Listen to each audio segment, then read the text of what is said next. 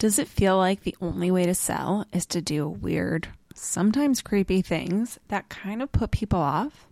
Yeah, I've been there, which is exactly why I created Stay Close to the Money, a free resource that offers you 37 stupid easy ways to grow your revenue without being salesy, sleazy, or questionably moral.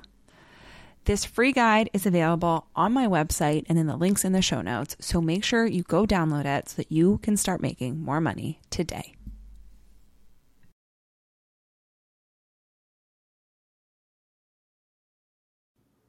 Hello, and welcome back to Strategy Snacks.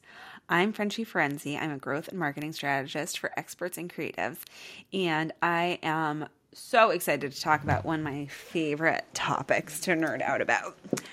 So today we are going to talk about this concept of the folly of hoping for A while rewarding B. Okay.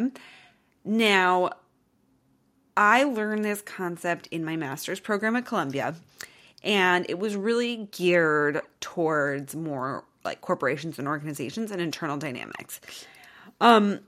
And the basic premise, right, it's not groundbreaking, but the basic premise is that there's often a disconnect between what organizations say they want and what they reward, right? So they will say, for example, that they want more teamwork, but what they'll reward is, individuals and individual performance, right? So they say they want more teamwork, but they offer individual bonuses or something along those lines.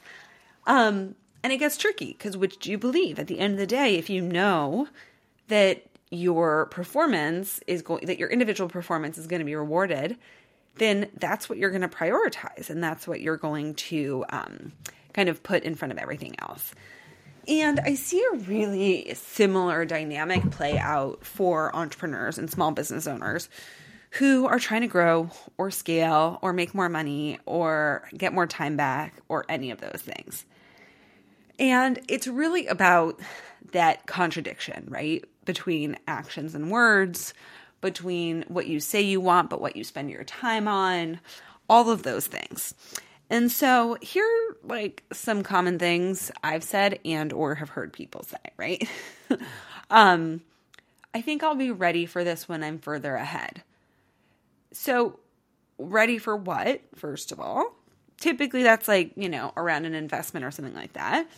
But then it's interesting because you'll say, I think I'll be ready when I'm further ahead, but you're also frustrated to not be ahead yet. And like, what will help you get more ahead, right? Is there a readiness threshold that you can define that you're holding yourself accountable to? Or is it really just this idea that something will be later down the line? So again, right here, the desire is to be further ahead, but then the actual actions are keeping you where you are now. Or one of my favorites, and this is one I can share a personal example about, but I need to sell more, but I don't want to sell or be salesy. So when I first started working with my coach, Leah, maybe in our first session, maybe she gave me like some grace the first session and jumped into the second session. She was like, can you fix your email signature to not say that your sales calls or that your calls are not slimy or salesy? She was like, it's just like you want to sell more.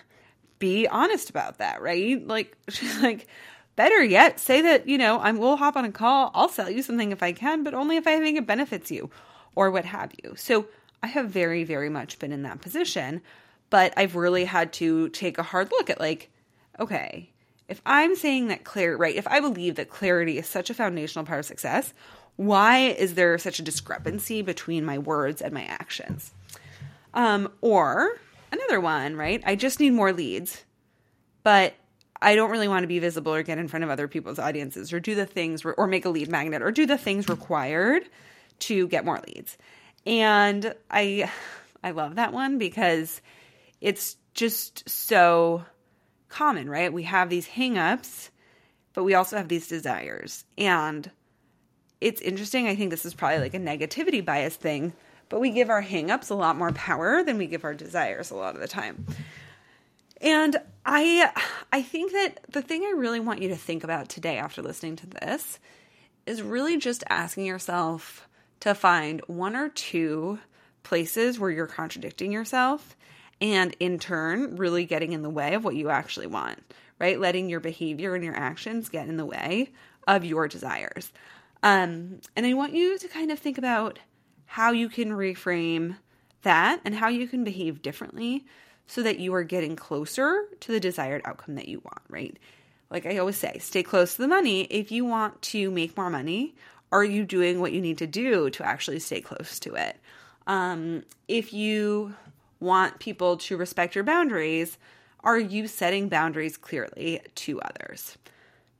So I would love to hear what you come up with. Would love to hear your thoughts, just your experience with this, and if changing this or when changing this has had like a really positive impact on you and how you think about your business.